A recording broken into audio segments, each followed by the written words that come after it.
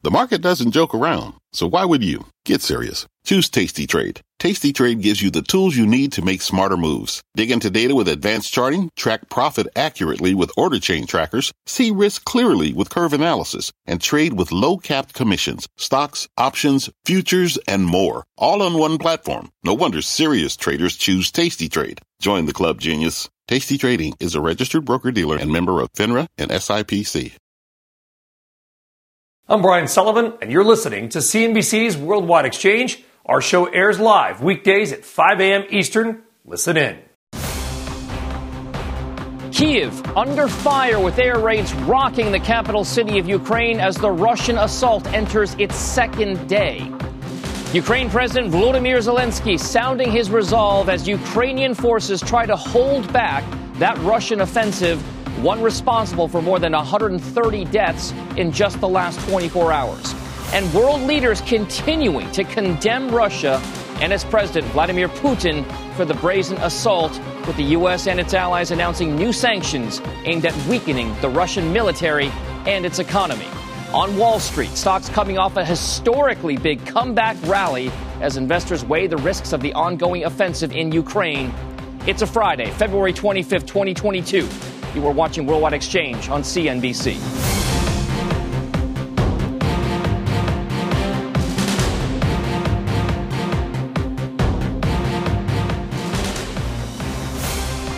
Good morning. I am Dominic Chu in for Brian Sullivan today. We begin this morning with that big breaking news and the Russian invasion of Ukraine entering its second day, unleashing airstrikes on cities and military bases around the country, including the outskirts of the Ukrainian capital city of Kyiv just before dawn this morning. Those are the photos that you're seeing here.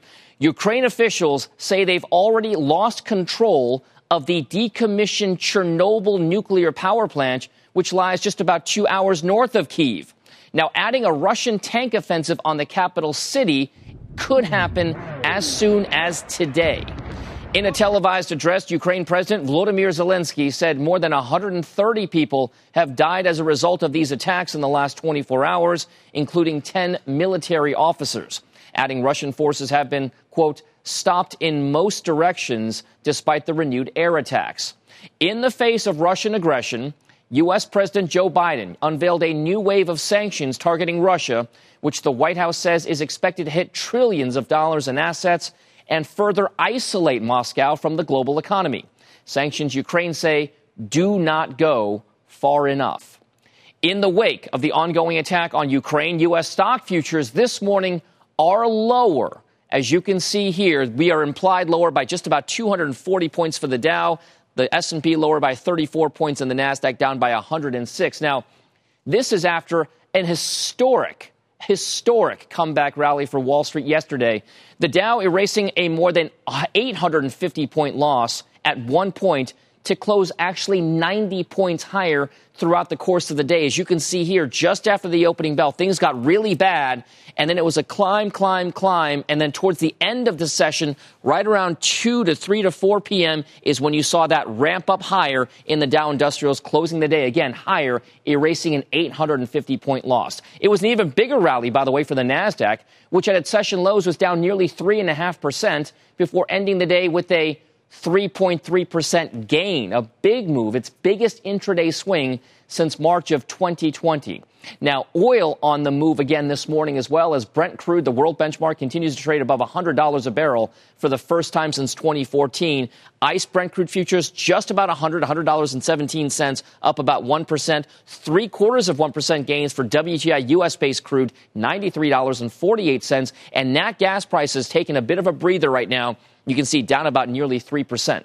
Sticking with commodities, we are watching metals very closely, with gold sharply higher this morning and palladium coming off a 2.5% gain just yesterday. Now, gold prices are lower, taking again a bit of a breather, down about 0.75%, $1,912 per ounce there. Silver prices down 1.75%, $24.28 an ounce, and then platinum and palladium fractionally lower as well. The soft commodities, the agricultural ones, are in focus. Wheat hitting, by the way, a 14-year high in prices. Corn hovering near 8 months high. Soy prices as well. But again, That rise and massive move over the last couple of days, taking a bit of a breather today. Wheat prices down about 4.5%, corn down about 1.5%, and soybeans down about 1.5% as well.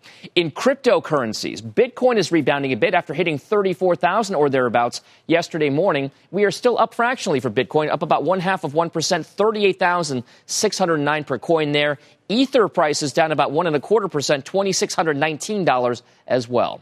Let's check right now on the overseas action. Juliana Tannelbaum is standing by in our London newsroom with the latest there. Good morning, Juliana.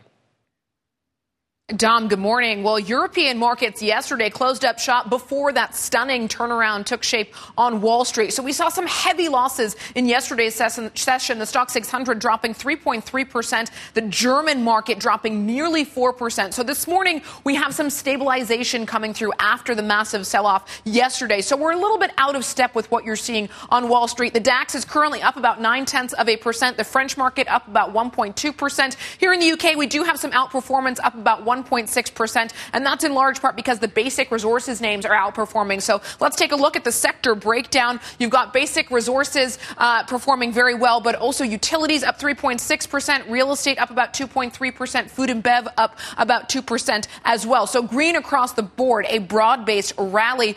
Looking at the travel and leisure sector in a little bit more detail, because this is a focal point in the geopolitical space today. The airline industry very closely looking at what's happening in Russia. Yesterday, as part of a sanctions package announced by the UK government announced that Russia's Aeroflot would be blocked from using UK airports and aerospace. So this morning, we had Russia come out and say that UK airlines and UK aircraft were not welcome in Russian airspace, so preventing UK flights from making their way over Russia. We have the UK defense minister come out saying that this was a retaliatory step by Russia, but now investors in the space digesting what this may mean for these airlines. IAG taking a bit of a hit, down about 2% this morning, but overall fairly contained reaction. Dom? All right, Juliana, thank you very much for the update there from Europe. Back to Ukraine, where Russian airstrikes are now targeting its capital city of Kyiv, with officials there warning of a plan to topple its government and oust President Volodymyr Zelensky. This as Russia says they've destroyed 118 military sites in Ukraine in the last 24 hours and are now sending in paratroopers to secure the most critical sites, including Chernobyl. NBC's Bree Jackson joins us now from Washington, D.C. with the latest there. Good morning, Bree. Good morning, Dom. Well, later today, later this morning, President Biden has a virtual meeting with NATO leaders to discuss the situation there in Ukraine and possible new sanctions against Russia. Residents of Kyiv waking up to sounds of war and sights of devastation in other areas of Ukraine. Putin chose this war, and now he and his country will bear the consequences. President Biden imposing harsh new sanctions. They include cutting off Russia's largest banks and companies from Western financial markets and restricting exports. This is going to impose severe cost on the Russian economy, both immediately and over time. Some critics say the president should have gone even further. Ratchet the sanctions all the way up as far as you can. There's a bipartisan push for Russia to be barred from SWIFT, the secure system that connects banks in more than 200 countries. The administration says right now European allies are not willing to take that step. They are profound sanctions. Let's have a conversation in another month or so to see if they're working. As the impact of this is felt, as the consequences of what President Putin done is felt, including in Russia, that will have an impact. The Russian attacks igniting worldwide protest, and Moscow chanting crowds held anti-war signs. Biden, stand with Ukraine! Biden, stand with Ukraine! In Washington, D.C., there are calls for a stronger response from the administration. Many praying for those fleeing for their safety. I just can't believe someone could be so evil. During an unclassified briefing, U.S. military leaders described the current phase of Russia's military operation as the tip of the spear, warning of more violence and casualties to come. And the U.S. is deploying 7,000 troops to Germany to support NATO allies. President Biden again stressed that no U.S. forces are being sent directly into Ukraine. Bitcoin? Dom? All right, Bree Jackson, Washington, D.C., thank you very much for that. In the face of the ongoing offensive in Ukraine, President Biden is set to meet virtually with fellow NATO leaders today, just one day after the White House imposed a fresh wave of sanctions on Russia and some of its largest multinational corporations, but stopping short of cutting Moscow off from that SWIFT payment system that Bree just alluded to, something that some leaders, like those in the UK, are now actually advocating for. Our own Steve Sedgwick joins us now from Krakow, Poland. Steve, good morning to you. Is the SWIFT conversation picking up steam in Europe right now? We've heard it referred to as the so-called or quote-unquote nuclear option in finance. Take us through what the talk is right now in Europe. Look, SWIFT is responsible for 11,000 financial institutions, financial transactions, Dom. We're talking about millions of financial transactions a day. But as the president has been saying in the last 24 hours as well, actually, a lot of the actions against Ukrainian, Russian financial institutions will actually carry out the same purpose as it would do of cutting them out of SWIFT anyway. So he's saying it's not necessarily as important as some were thinking. And there are others who are concerned that if you cut the Russians out of SWIFT, then that could limit the amount of payments that could go into the energy sector in Germany, in Russia, which would then mean the Germans and others can't get their power as well. So real concerns that, and also that it would push the Russians into the arms of the Chinese as well. I want to talk a little bit also, Dom, about why we're here in Poland, because we were hearing from Bree about the importance of NATO going forward and how the president is going to be speaking to virtually to other NATO members this morning as well. Well, it's very important to look at what NATO is actually doing in this part of the world, because Poland, where I am now, is actually set to become one of the most pivotal nations within the NATO alliance as well, the so-called eastern flank, of which Poland is the largest contributor in Eastern Europe, financially and indeed militarily as well. We know there's a big US presence not far from here as well. The illustrious 82nd Airborne have got now 4,700 members of that military division, actually a few miles away from where I am here in Krakow as well. We know that F-15 airplanes that have been previously based in North Carolina and in the United Kingdom have moved to Poland as well, to the Lask Air Base as well. So NATO is beefing up its presence here in Poland. And why is Poland so important? Well, because historically and geographically it always has been, and our viewers will know a lot about that. But just safe to say, to fill in a few gaps, there is a very large border with Ukraine here in Poland, 332-mile long border, and we're on the corridor here in Krakow, which is a direct route out of Ukraine should those refugees that the US has been talking about at the UN start streaming out of Ukraine, if indeed the fighting gets worse and we do see a host of refugees. And of course people have talked to up to 3 to 5 million refugees coming through. So economically, regarding the sanctions, there's a lot going on. Militarily, there's a lot going on. Poland and the NATO alliance could be absolutely pivotal for what happens next. So, Steve, I mean, geographically speaking, Poland is very much going to be in focus, as you point out. It also shares a border with Belarus and Russian-owned Kaliningrad as well. Is there any kind of talk about the movements that are perhaps being viewed there, Poland across towards Russia and Belarus, in reaction to what's happening with Ukraine? Yeah, I mean, let's fill in the gaps for our viewers as well. You've got Russia to the north and to the east of Ukraine. You've got Belarus to the north, and Russian troops who are ostensibly apparently having military training drills in Belarus came through Belarus, which is very, very close to Kiev, which is in the north of Ukraine, came through, and that's where the main thrust for the capital city of Ukraine came from as well. There is also a very, very long border between Poland and Belarus to the north, and the problem is they've been absolutely at odds for a very long time, ever since that very disputed election in 2020, where the Belarusian president was accused of manipulating the election. And of course, with Poland as the EU border, it bore the brunt of a lot of provocations on its border and the forcing of migrants through who are trying to escape a lot of these areas as well into the EU as well. So Poland has long been at the forefront of the battle between East and West, so to speak, the growing Cold War, so to speak. You mentioned Kaliningrad as well. Well, of course, that is right near the Baltic states of Lithuania, Latvia and Estonia, who have long been calling on the US president and others to beef up the NATO presence. It appears that is not falling on deaf ears now, and NATO is taking its threat very seriously, Dom. The tip of the spear for NATO alliance. Steve Sedgwick, thank you very much for that. When we come back on the show, the Ukraine conflict and your money. what UBS is telling clients in the face of all of this heightened volatility and uncertainty. Plus, with Bitcoin at multi-month lows, are investors finally saying goodbye to crypto as a safe haven play? We've got a very busy hour still ahead when Worldwide Exchange returns after this.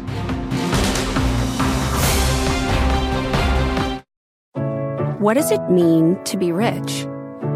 Maybe it's less about reaching a magic number and more about discovering the magic in life. At Edward Jones, our dedicated financial advisors are the people you can count on for financial strategies that help support a life you love. Because the key to being rich is knowing what counts. Learn more about our comprehensive approach to planning at edwardjones.com/findyourrich. Edward Jones, member SIPC.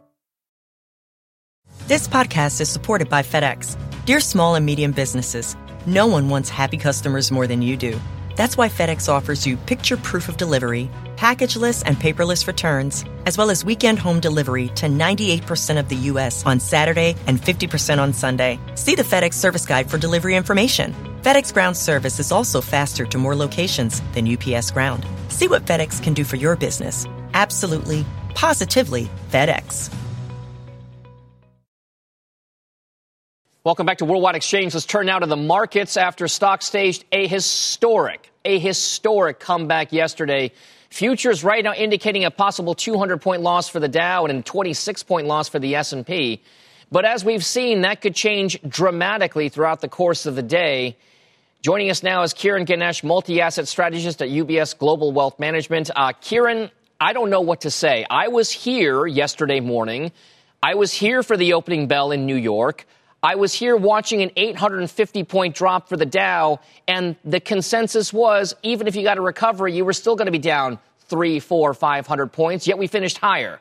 What exactly is that volatility telling you about how the markets view what's happening with Ukraine and Russia? Well, I think it tells you that we're in a time when there's some really huge forces affecting global markets. We've got that whole story about rates and inflation and this story with Russia and Ukraine, and they're now interacting, and that's creating a lot of volatility in markets. So I think what we saw specifically yesterday was, on the one hand, some relief that the sanctions aren't going as far as affecting Russian energy flow. In our view, that is really the key factor for driving markets and the economic outlook with respect to the Russia crisis. And on the other hand, maybe some investors also evaluating what the Fed might do from here.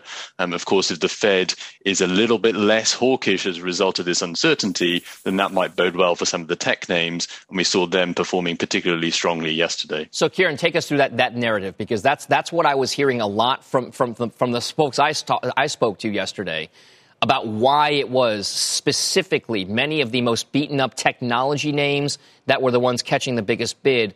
It was this notion, and Mohamed El-Erian was on CNBC just yesterday saying that 50 basis points in March for the Fed is completely off the table. Those are his words. How much of that tech rally, a 3.3% gain after steep losses for the NASDAQ, is tied to the notion that the Fed is going to be, in what you were just saying, less hawkish? I think some of it will be down to that, and I think we would agree with what Dr. El-Erian is saying, that it is unlikely we're going to see a 50 basis point hike in March. That is supportive. But on the other hand, also investors are going to be seeking some level of safety and insulation away from companies which might be quite directly affected by the crisis in Ukraine. And then you see that around 70% of the NASDAQ is in bear market territory, so people are looking for stocks to pick up. So, we're focused on names in the artificial intelligence, big data, and cybersecurity space, which is very topical at the moment, as potential opportunities to take advantage of the current volatility in technology. So what goes on the shopping list? How should you position if you are a trader or an investor out there right now, given Ukraine? Well, we think the key thing is really to stay calm, stay patient, and stay invested, because historically these geopolitical events have tended not to have long-lived effects on markets. But specifically, we're talking about investing in energy stocks, investing in the US dollar as ways of hedging portfolios, but then also focusing on some of those names in tech I mentioned, as well as cyclical companies. We still think it's important to remember the backdrop here is the global economy is accelerating as COVID restrictions are lifted, and that should still benefit cyclical companies and sectors, so things like materials and financials as well. Kiran Ganesh at UBS, thank you very much for the thoughts. Have a nice weekend, sir. Thank you. Still on deck for the show, the worst case scenario for crude oil and why $100 a barrel for Brent could be just the beginning. But first, to check on some of this morning's other top corporate stories, Morgan Stanley says U.S. regulators and prosecutors are investigating various aspects of its block trading business and whether the bank may have broken rules by tipping off hedge funds ahead of large sales of shares known as block trades. The SEC is also reportedly taking a closer look at Tesla and whether recent stock sales by its CEO and founder Elon Musk and his brother violated insider trading rules. According to the Wall Street Journal, the probe began last year after Elon's brother sold shares of Tesla valued at roughly $108 million 1 day before Elon polled Twitter users asking whether he should unload 10% of his stake in Tesla. And shares of car auction services are surging in the pre-market after it said it has agreed to be acquired by Carvana in a $2.2 billion all-cash deal. Those shares surging by 49% in the pre-market trade. Carvana down 4%. We are back after this. This podcast is supported by FedEx. Dear small and medium businesses, no one wants happy customers more than you do. So you need a business partner just like you. Like FedEx, who understands your passion for serving your customers because they have the same commitment towards you. That's why FedEx offers you picture proof of delivery, packageless and paperless returns, as well as weekend home delivery to 98% of the U.S. on Saturday and 50% on Sunday. See the FedEx service guide for delivery information. What's more, FedEx Ground is faster to more locations than UPS Ground. Trust FedEx for timely deliveries. See what FedEx can do for your business. Absolutely, positively FedEx. Life is a highway, and on it there will be many chicken sandwiches. But there's only one McCrispy. So go ahead and hit the turn signal if you know about this juicy gem of a detour. Welcome back. Oil prices are back on the rise today as Russian forces advance on the Ukrainian capital city of Kyiv. WTI and Brent crude both up around 2% or so earlier in the session. Brent retaking the $100 per barrel level. But as you can see there, WTI crude is $92.62. It's off 0.25% right now. But Brent crude prices are up about 0.1%, just above $99 a barrel. Markets are out bracing for the impact of trade sanctions on Russia, the world's second largest oil producer and largest provider of natural gas to Europe. Let's now bring in Louise Dixon, senior analyst for oil markets and analytics at Rystad Energy. Louise, this is big when we talk about Russia being the second biggest producer of those fossil fuels in the world and a large exporter. They don't expect supply disruptions, many experts. Do you think that supply disruptions are in play right now?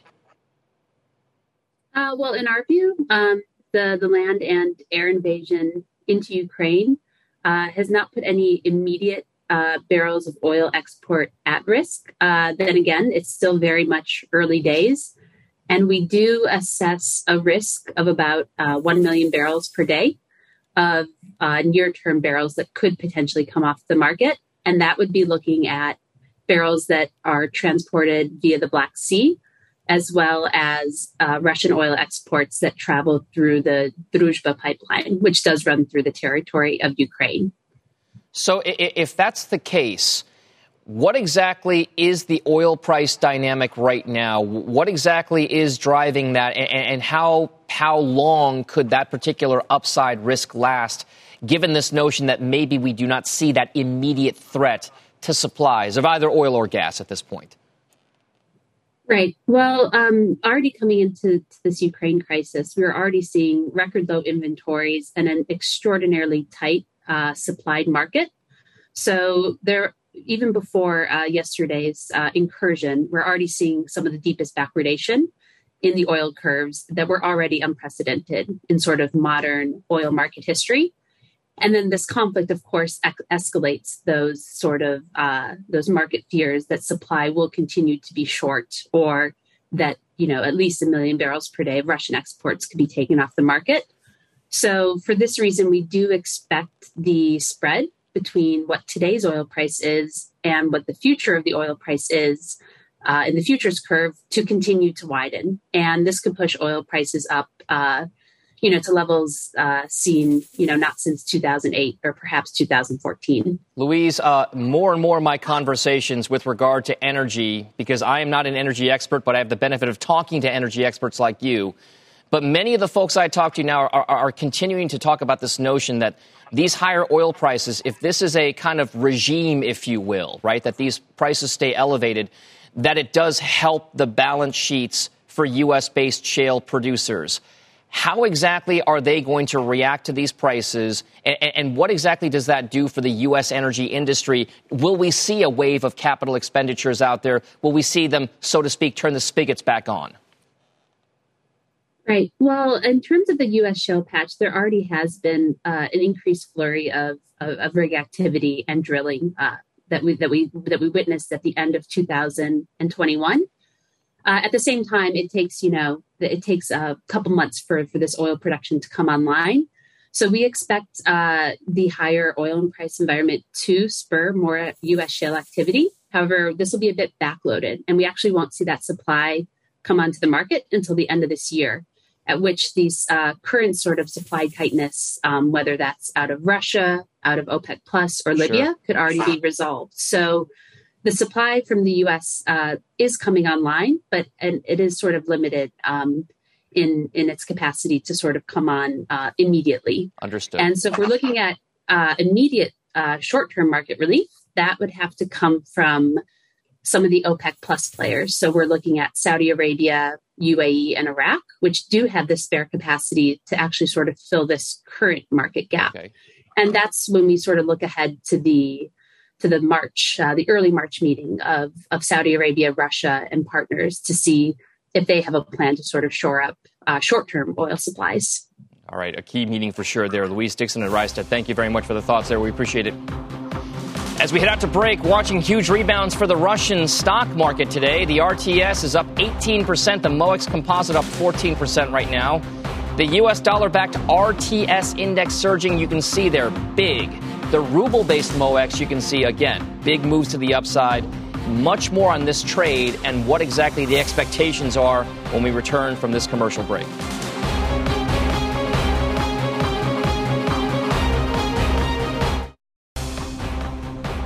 Breaking news, Ukraine defending its capital city of Kyiv as the Russian offensive enters its second day. This morning, President Biden meets with other NATO leaders as they look to shore up defenses in the face of Russian aggression. And investors once again cautious. Despite a late-day rally yesterday, stock futures pointing to another sharply lower open this morning, Friday, February 25th, 2022. You are watching Worldwide Exchange right here on CNBC.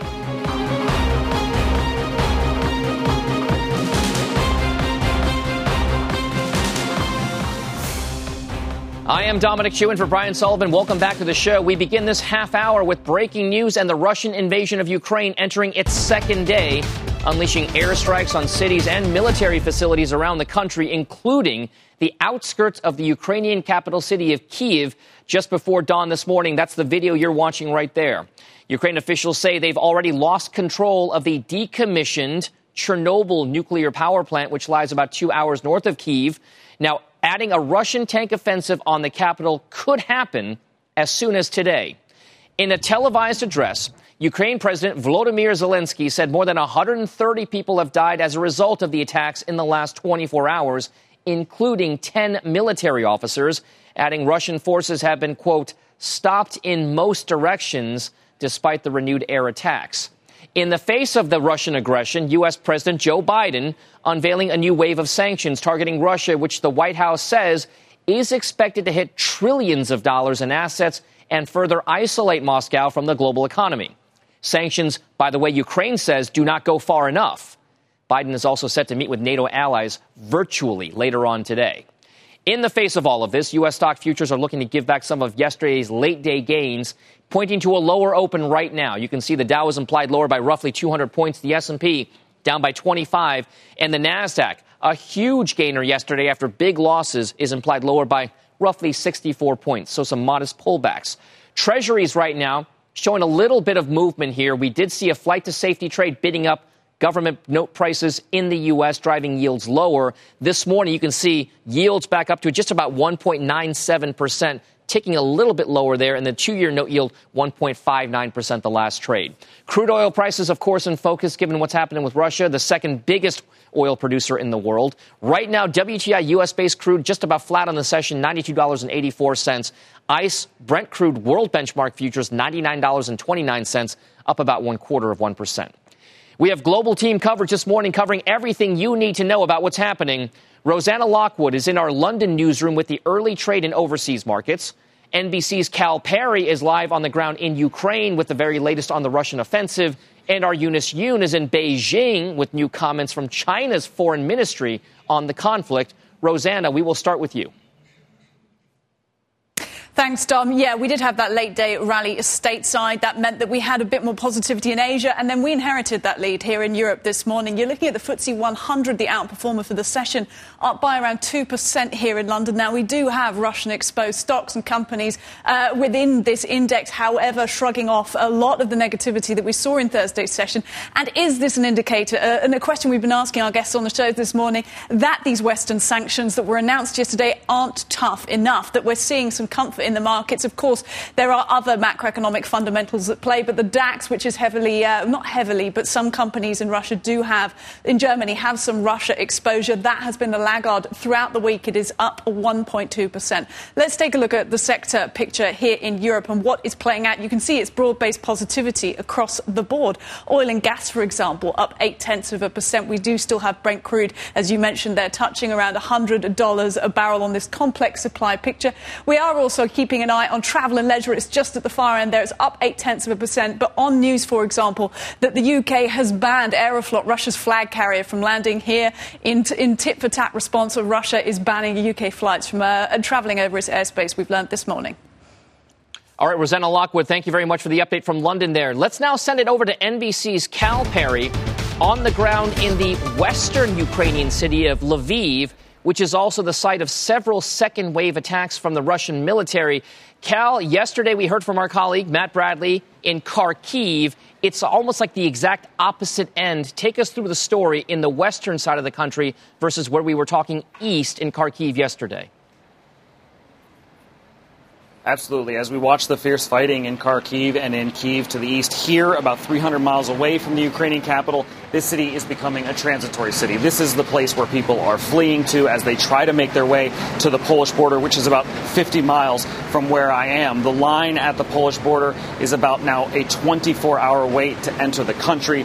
The Polish government doing, as they said, the best they can to lower some of those COVID restrictions to allow refugees in. We know at least, according to the UN, 100,000 refugees already on the move, having been displaced from their homes. Don, that number is bound to rise as we continue to see this fighting. Russian forces moving on the Ukrainian capital from the north and from the east. Fierce fighting has broken out. It will only exacerbate what is becoming a humanitarian crisis here, Don.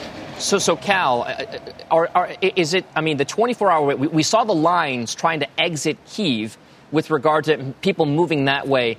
Is there any sense that there could be almost encampments happening because of this? Or are we talking people just waiting in their cars in long lines on highways?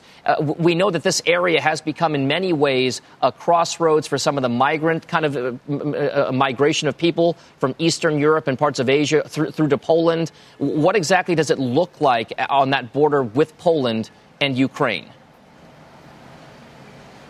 So it's going to turn into a logistical nightmare. It's a two-lane road that crosses from Ukraine into Poland. That is for sort of passenger traffic, non-commercial traffic. It's a choke point. And a 24-hour wait is going to only grow. And so your question about encampments, I mean, there's no question that is what humanitarian groups are starting to think about. The International Red Cross is starting to think about that. UNHCR is already talking about that. And across the border, of course, in Poland, a NATO country, you now have 10,000 U.S. troops, most of them from the 82nd Airborne, that are coordinating with the Polish government to do exactly that, to not only identify hard sites where they can put folks, but if they have to use tents, if they have to set up those camps, I certainly think that's what you're going to be seeing in the coming days, Don. All right. That's NBC's Cal Perry live in Lviv, which is the western part of Ukraine. Thank you very much for that. Stay safe. Now to China, and what's likely to be seen on the global stage as one of the biggest sympathizers to the Russian cause and Vladimir Putin as well. This morning, the Chinese Foreign Ministry says any country who interferes in others' domestic affairs would see their reputation stained. adding it opposes any and all unilateral sanctions. Our Eunice Yoon joins us now with the latest from Beijing. Eunice, the comments may be surprising, maybe not yesterday, with regard to almost the support for Russia from China and the blame on the U.S. and its allies. Take us through this next layer. What's the next chapter of the Beijing narrative?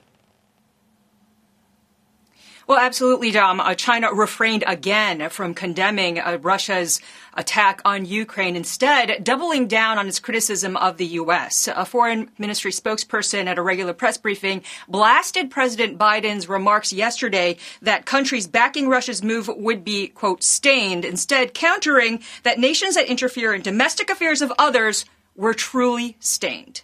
So China has long criticized the U.S. for being the one that interferes in what China believes are its domestic affairs. That includes, of course, Hong Kong, Taiwan, as well as Xinjiang. The ministry also said that it opposes sanctions because they said sanctions are not effective. Now, China is really an outlier when it comes to the impact and the support for these sanctions against Russia. And if anything, especially with what we've seen out of the Winter Olympics, when President Putin and President Xi had signed several deals involving gas, energy, and wheat, that China looks as though it's trying to help Russia through what it perceives to be a hard time with these Western sanctions. So one thing that was interesting, though, is that analysts had told me that despite all the fanfare that we're seeing around the headlines of this close relationship, that China is really in a very limited position to assist Russia in any large-scale way. So the ways that China could potentially help Russia, I'm told, is with gas purchases, ruble and RMB trade, as well as chip replacement. Now, that's how China could help. But the challenges that China faces with gas purchases, there are economic and technical issues. For example, it's very difficult to switch gas going to destined for Europe to China. And then for ruble and renminbi trade, China is not going to make its convertibility of its yuan any faster than it feels is necessary. And then, Dom, with chip replacement, the big question mark is, does China really have the chips that are advanced enough to replace the ones that Russia would need? Eunice, let's say China takes these steps hypothetically, because we don't know exactly what they're thinking just yet. Let's say they become this kind of safety valve, right? That this kind of release valve for Russia to ease the burden of sanctions. How exactly then does the world respond to China if it is seen at some point in the future as actively trying to assist Russia, given the world outcry over what's happening with Ukraine? Well, I think that's part of the calculation that we're seeing in this very attempt at having a very neutral tone by the Chinese, that the Chinese know that if they are seen as backing Russia too much, then some of its other partners, which arguably are much more important for them, at least in terms of dollar and cents, say the United States as well as Europe, that relationship could go south when it's already kind of on shaky ground. And of course, those markets are just much more important for China's overall economy, which currently is also quite fragile. All right, Eunice Yoon live in Beijing with the latest there. Thank you very much. Coming up on the show, remember when the crypto bulls kept calling Bitcoin digital gold? An inflation hedge, they said? The recent rise in precious metals and the fall in Bitcoin prices is calling that theory into question. We will debate it coming up next. But first, as we head out to break, some of your other top headlines. President Biden has reportedly decided on his Supreme Court nominee, and an announcement is expected as soon as today. The president recently interviewed 3 finalists to fill the vacancy being left by retiring Justice Stephen Breyer. The CDC is expected to relax its mask guidance today, likely loosening indoor masking requirements. This comes as most states have either already lifted their mandates or announced plans to do so in the coming weeks. And in corporate news, shares of Etsy this morning are taking off. You can see up 17%, following better than expected quarterly results. Those shares, again, a big pop for Etsy. Stay tuned. You are watching Worldwide Exchange right here on CNBC. Welcome back to Worldwide Exchange. Recently, we've talked a lot about this notion that cryptocurrencies and stocks have been trading a little bit more in tandem, as opposed to the narrative we've seen over the last several months and maybe even years now, that prices for Bitcoin and other cryptocurrencies are uncorrelated or perhaps even a hedge against other parts of the market. Precious metals as a safety trade have come back to the front and center of the investor kind of conversation right now, given what's happening with Ukraine. If you take a look at gold prices over the course of this year-to-date period, nothing terribly crazy dramatic, even though they're off fractionally today. But on a year-to-date basis, the trend has been higher since the start of the year, up by about nearly 5% at this point here. Meanwhile, if you take a look at some of those Bitcoin prices during that course of the last same period that we were talking about have actually now fallen. If you take a look at Bitcoin over the course of this year-to-date period, the gap is now 16% to the downside for Bitcoin, 4 to 5% upside there. And then if you kind of look at the two of them together, it tells you a little bit more about that narrative right now between prices for Bitcoin and then prices for gold. You can see there over the course of this period, that gap has gotten a little bit wider. The safety trade is what's the variable here given Russia and Ukraine. So as investors and traders look for those safe haven trades, at one point, people talked about Bitcoin and cryptocurrencies as one of those safety trades. They are not as much part of that conversation right now. Whether or not they become that again is going to be a big factor in whether or not that investment thesis carries on. But what I would say is that just in the last few months, we've heard a number of notable analysts, a number of notable teams at big investment banks come out and talk about this notion that Bitcoin could be digital gold, whether or not it takes share from gold in that safety or inflation hedging trade. That becomes a big question. Whether or not the markets right now are indicative of that Bitcoin price dynamic remains to be seen, but still it's something that we will watch going forward. Well, still on deck for the show, investors are digesting the latest out of Ukraine. What Sylvia Jablonski is telling her clients and why she's a big fan of one beaten down sector at these current levels. And if you haven't already done so, please follow our podcast. If you miss Worldwide Exchange, check us out on Apple or Spotify or your podcast app of choice. Worldwide Exchange, audio format. We'll be right back. Welcome back to Worldwide Exchange. Let's turn now to the markets and talk about whether this slump could actually present a buying opportunity in some areas with futures now well off their session lows. Joining us now is Sylvia Jablonski, co-founder and chief investment officer of Defiance ETFs. Fan of the show here. Sylvia, thanks for joining us yet again for this hour. If you talk about this notion that we have seen this kind of bear market phase, if you will, for the NASDAQ specifically, this move towards those levels for the S&P 500, you wonder whether or not that was enough to trigger some of that buying that we saw yesterday.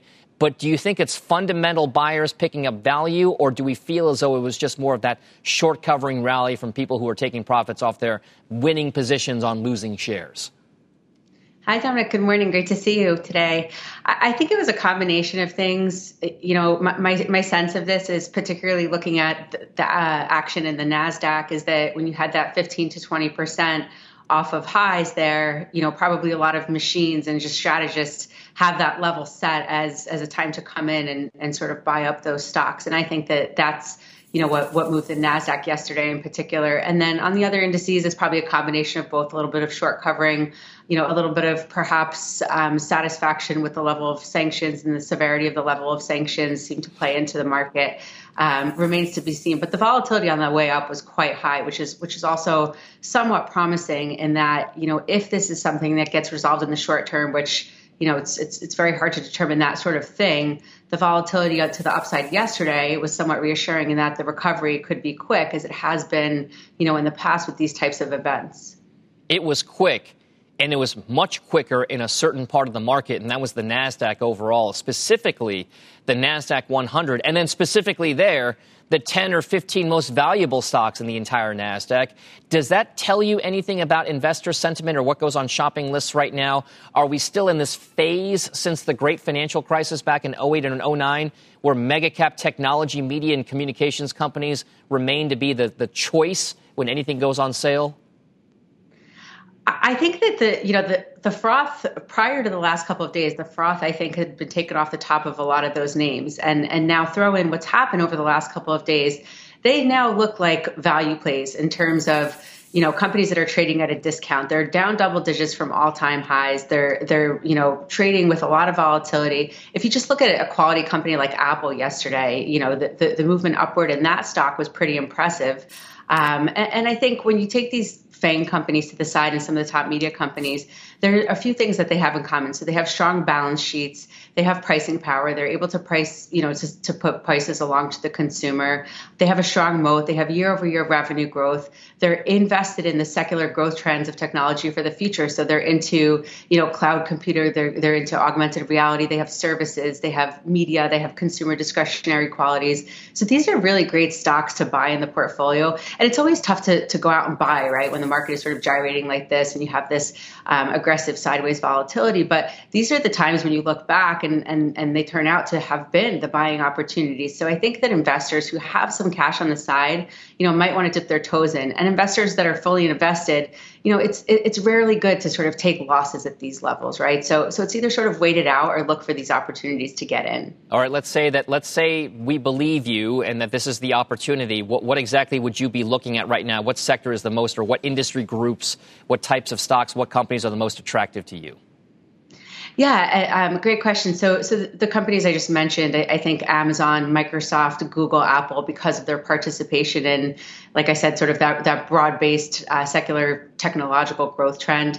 I think semiconductors are part of everything. 5G is going to power the way we sort of work, live, future developments of Web 3.0, of Meta, of data quality, of electric vehicles. EV companies are pretty much tech companies. So you need AMD, you need NVIDIA to have 5G in order to have those technological advancements.